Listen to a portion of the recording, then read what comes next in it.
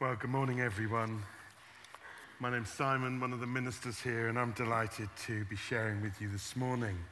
And if you have a Bible, or on your phone or paper one, please turn to our reading. That was in Luke 3.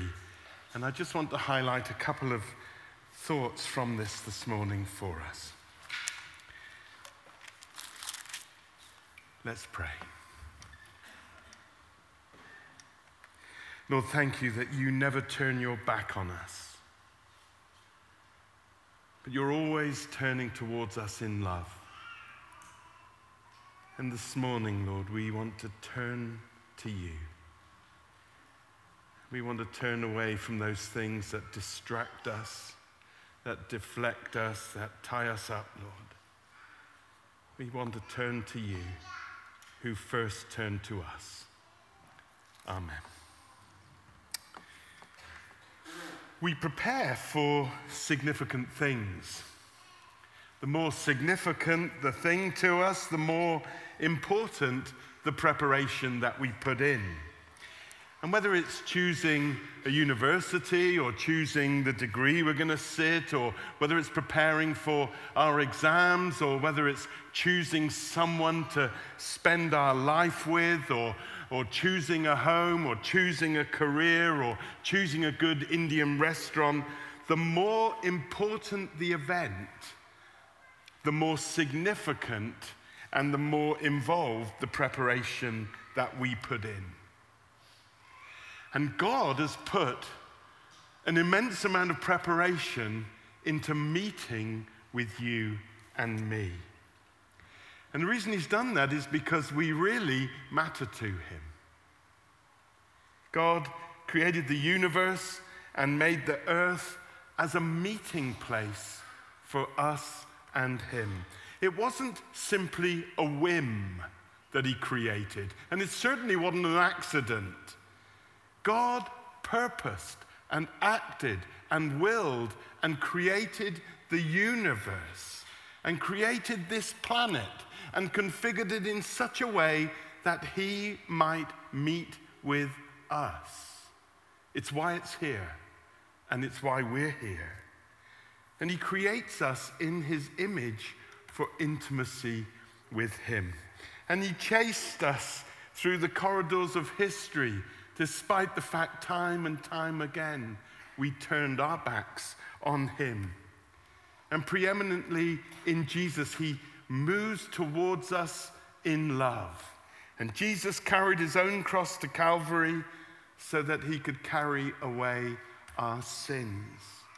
And he sends the Spirit to woo us to him.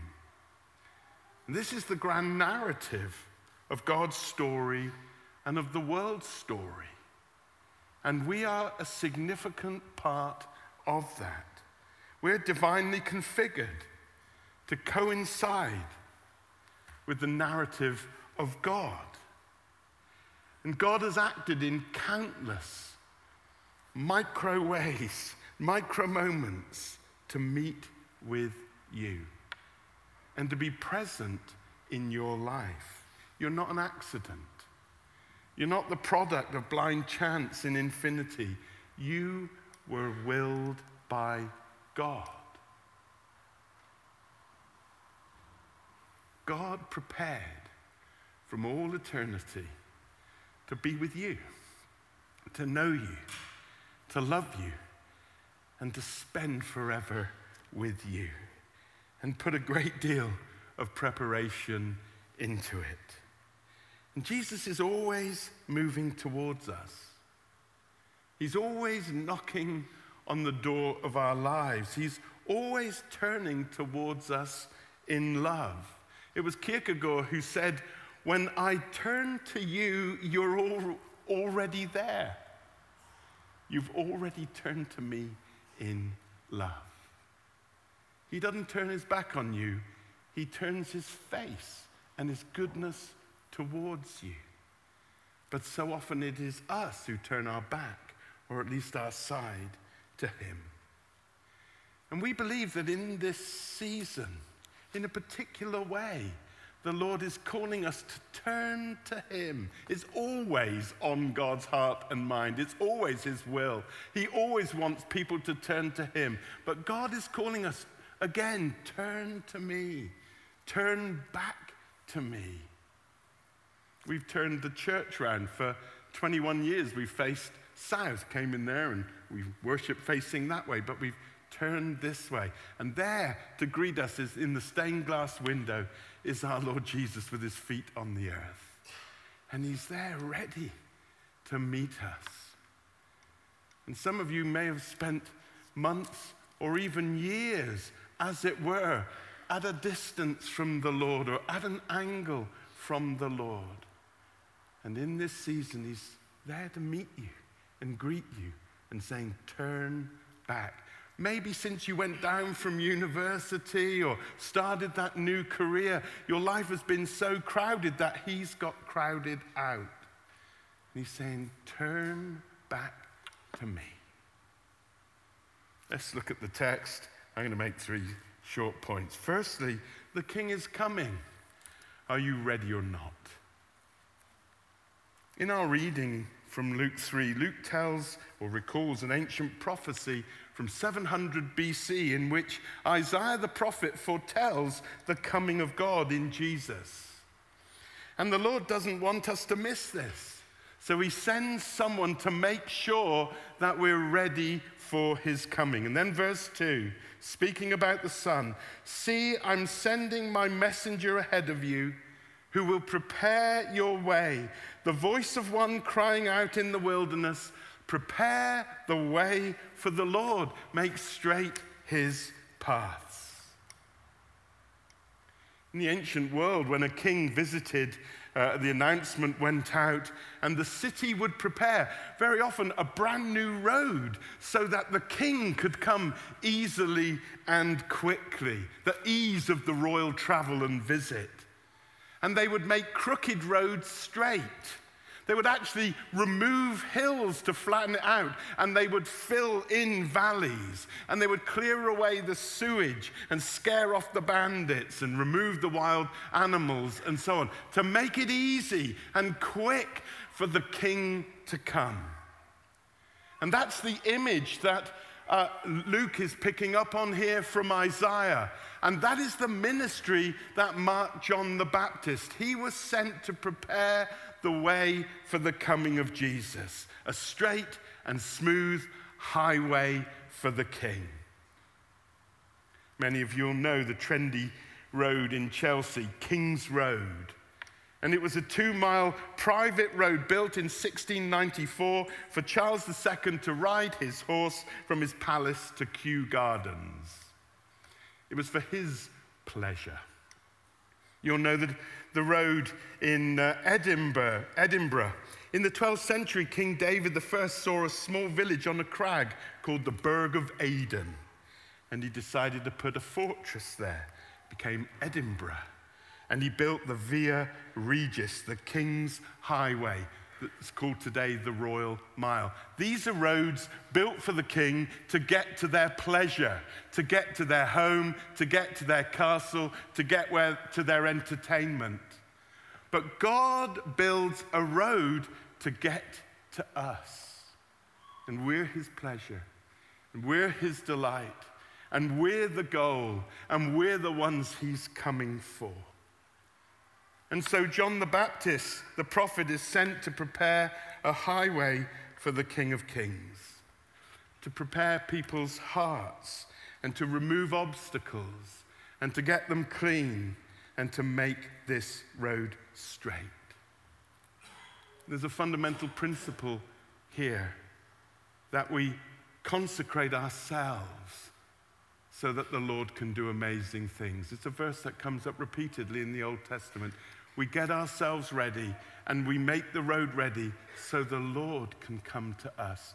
And I just want to say this morning, St. Aldate's, those who are joining us online or listening down the line, the Lord is always moving towards you in love. Some of you may think that you've blown it and he's moved away from you. Not a bit of it. He's saying, turn back, come back. He's moving towards you in love. A few years ago, the main trunk roads into Oxford Centre were at a standstill, the road in front of my house. I wasn't the cause of this problem, as you'll see. And underneath the road was a so-called fatberg. Not a very pleasant name to give to anyone, or nickname. A fatberg in the drains at Park End Street. Do you remember that? And this huge fatberg that weighed tons and was several meters wide had built up. It was congealed fat that had gone down the sink, mixed with nappies and cotton wool and stuff that had been flushed down the loo. And the sewer was blocked. The effluent couldn't move. And then it backed up, and then it pushed up, and then it came through the drains, and the drains collapsed, and then the road collapsed because of the fatberg.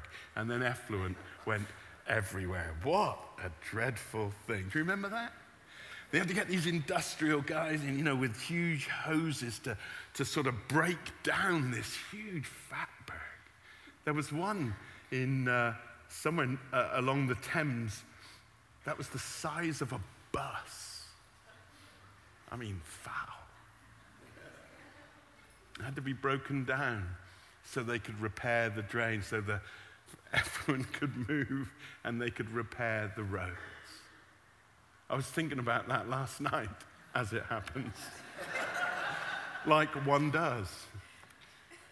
And I was thinking about our lives and what is it that's built up and clogged up and got in the way and caused a backup of all the mess and actually collapsed the road, has stopped the Lord moving towards us and us moving towards him. I think today the Lord is wanting to challenge us in love, to look at ourselves and to address what's in the way and to remove it by his grace, through his word and his spirit. We can't hose it down, but we can come to him to break down that fatberg in the way, that the road might be repaired, that the Lord might move towards us. Secondly, preparing to meet the King requires repentance. How did John prepare the people? How did he make this highway? Well, not a literal road for the Lord, but a personal one and a spiritual one in people's lives. And it says in verse 3, he went into the region of Jordan, preaching a baptism of repentance for the forgiveness of sins. He took the people to the River Jordan. The River Jordan was really significant in the life of the people of Israel because it demarcated the land of Israel. Still today, it's symbolized one of the blue stripes on the Israeli flag. The other one is the Mediterranean. They're the land between these two water masses. And they crossed over, you remember, under Joshua. They crossed the Jordan and enter into the promised land. And so John the Baptist takes them back out to the Jordan. And there's a sense where they're beginning again at the beginning. They've got to go out in order to come back in. They've got to go back to where they, as a people, started. And they've got to cross the Jordan. But it symbolizes washing and cleansing and renewing and being right with God so they can live rightly with God. And they've got to repent and then be baptized. Repentance of sins, it says, for forgiveness. It's dead simple, this biblical equation. If you want to be forgiven, you've got to repent. You want to be forgiven, you've got to say sorry, you've got to be sorry, you've got to do sorry, and you've got to turn away from what you're repenting of. And that internal repentance and getting right with God is symbolized by this external washing. The water that washes away, the running river that carries away, as it were, the sin and the stain, is what is happening internally. But it must be on the basis of repentance. For whom the bell tolls. Repentance is a religious sounding word. but the desire is universal. Every religion is predicated on it. They know there's a God. They know that he's holy. They know that he's good. They know that they're not. They know there's a gulf between them and God. They've got to bridge that gulf. Every religion says, work hard, do hard, be good, put effort in, clean yourself up and get to God. But Christianity says you can't. Your best is not good enough. So God's best comes to make us good enough in Christ Jesus, and he reaches out. And how do we avail ourselves of it? How do we take it to ourselves, what God offers us in Jesus? We simply repent. But we do have to repent.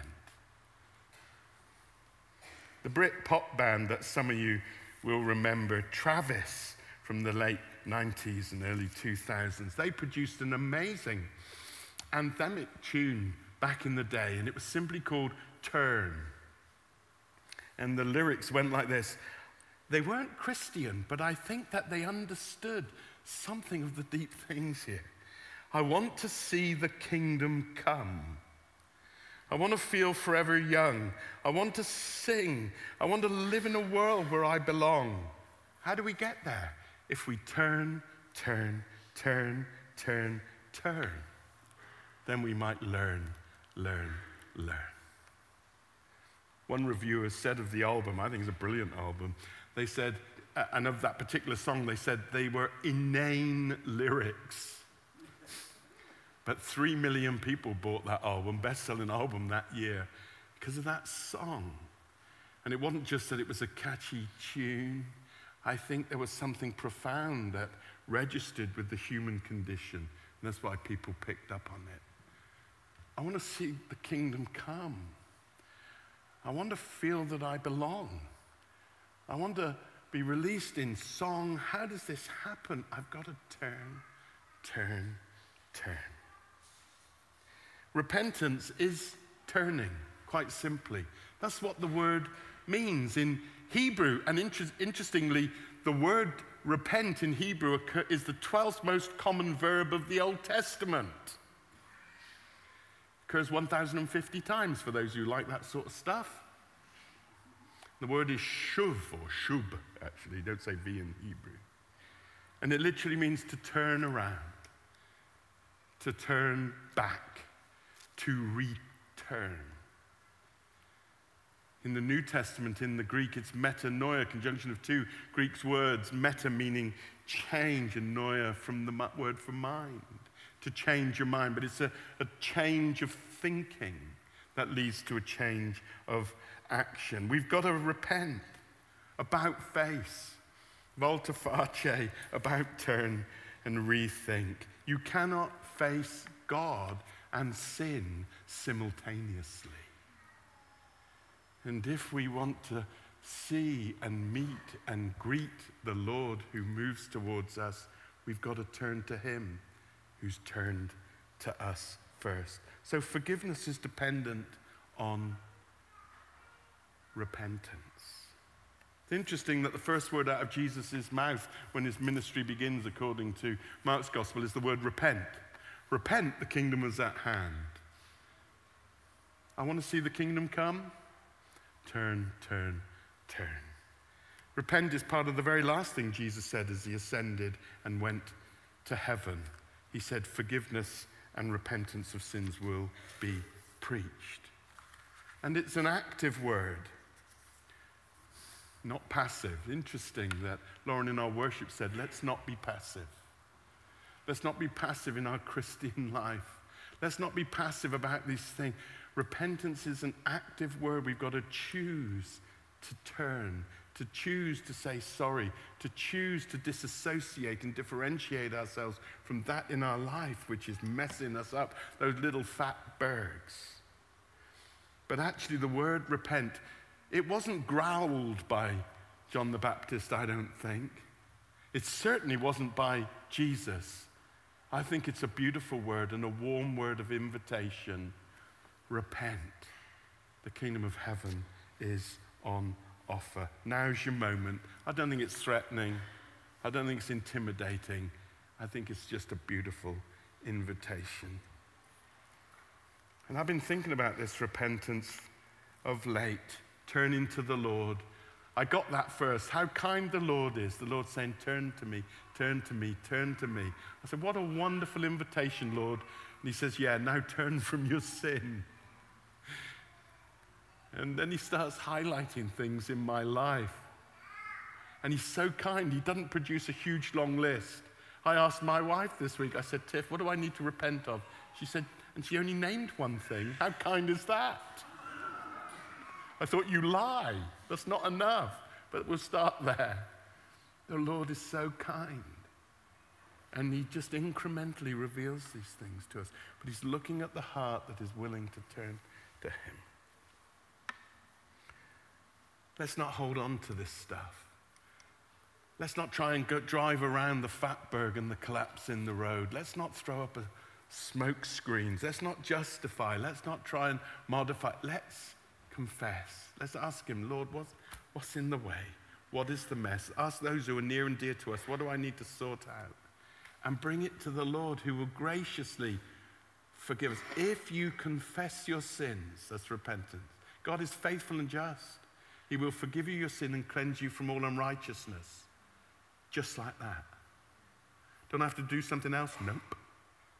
Don't have to bring something? No. Do I have to pay anything? No. Don't have to do something uber religious? No. Just come and confess and turn. It's almost too simple. It actually offends the religious mind. And then thirdly, repentance. I've only got 3 points. You're all right. Thirdly, repentance is evidenced by a transformed life. True repentance prepares the highway for the King, and the King comes. There were 3 lots of people in that reading. We didn't read it all, but if you go on, 3 lots of people say to John the Baptist, what must we do? There is a consequence to repentance. There is an evidence of repentance. And twice John says, well, go now and produce fruit in keeping with your repentance. He says it twice, 3:8, 3:9. Produce fruit. And they say, yeah, but like what? And interesting, the very first thing, and I was reading James this morning, and it's exactly the same sentence as we find here. In 3 verse 9, he says, there's got to be compassion for the poor. It surprised me seeing it there. I probably read that 100 times. I'd never noticed it before. He says, look, if you've got extra food, give it to those who are hungry. If you've got extra kit, give it to those who are barely clothed. There's a practical and demonstrable and tangible evidence of repentance, and repentance towards God and turning towards him cashes out in being more compassionate to the needy. What an extraordinary thing. I'm getting right with God, and suddenly there's a kind of horizontal effect for good for those who are needy. The test of repentance is whether we care for the poor. That's one test. And then there's a contrasted life. And he basically talks to the others about walking in the opposite spirit. To the tax collectors, he says, don't rip people off. In those days, tax collectors paid for the right to collect tax. They had to collect a certain amount of tax for the Roman authorities, and anything over that was their own to keep, and they would just put the screws on people. He says, you collect just what you need. And then to the soldiers, he says, don't you be violent. You're there to uphold justice, not to break justice. And don't lie. And be content with your pay. It's really practical. There's something really practical in this Christian living and the evidence of a transformed, repenting life. Repentance is not saying sorry. Repentance is looking different and living different and being different. It comes after being sorry, but it leads to actually a turning away from sin in order to turn to God. It doesn't take place all at once. God is so kind. He doesn't expect perfection of us. He knows what we're like. But as we turn to him and turn back to him and look closer and move closer towards him, he will show more and more things in our life that we need to turn from. I've been a Christian 35 years. I disappoint myself so often. I thought I dealt with that. And then new things crop up. I think, when did that weed get sown in my soul? And the Lord, though, he never goes, we've dealt with this. Years ago, on my first ordination retreat as a deacon, I confessed a sin to my bishop. Just before I was ordained. And he said, all right, rah. And then a year later, I had another hour with him, and I confessed the same thing. And he rightly said, we talked about that last year. Yeah, I know, But the Lord never gets edgy with us. He never disappointed. He never surprised. He knows. He said, oh, I'm glad you brought that up, the Lord will say. I've been meaning to tell you about that. The Lord just wants us to be clean, and we come to him. You've got to come clean in order to get clean. Repentance. President Clinton, not often he gets mentioned, but this is good. One of America's most colorful, and some might say capable, others wouldn't, presidents, was impeached for serious crimes and misdemeanors. And initially, you'll remember when confronted with his sin, he threw up a kind of smoke screen to delay and deny and deflect and all of that stuff. But a year after the exposure of his adultery and his obstruction of justice, that whole Monica Lewinsky affair, you remember, he addressed the White House prayer breakfast, September 98. And he gave actually what I think is one of the best descriptions of repentance I ever read, never heard of. I hope it was sincere. I don't know whether it was worked out with a speechwriter, but it was a remarkable thing. I'm going to read it to you because it frames and gives language and form to what I think we need to do. He says, I don't think there is a fancy way to say that I have sinned. I believe that to be forgiven, more than sorrow is required. There must be genuine repentance, a determination to change and repair breaches of my own making. And I have repented. And second, what my Bible calls a broken spirit, an understanding that I must have God's help to be the person that I want to be. And then Clinton quotes from a book of prayers that are from Yom Kippur, the Day of Atonement in the Jewish faith, which happens in late autumn, normally in October, sometimes in September. And he says this, now is the time for turning. Now's the time for turning. The leaves are beginning to turn from green to red to orange. The birds are beginning to turn and are heading once more south. The animals are beginning to turn to store their food for the winter.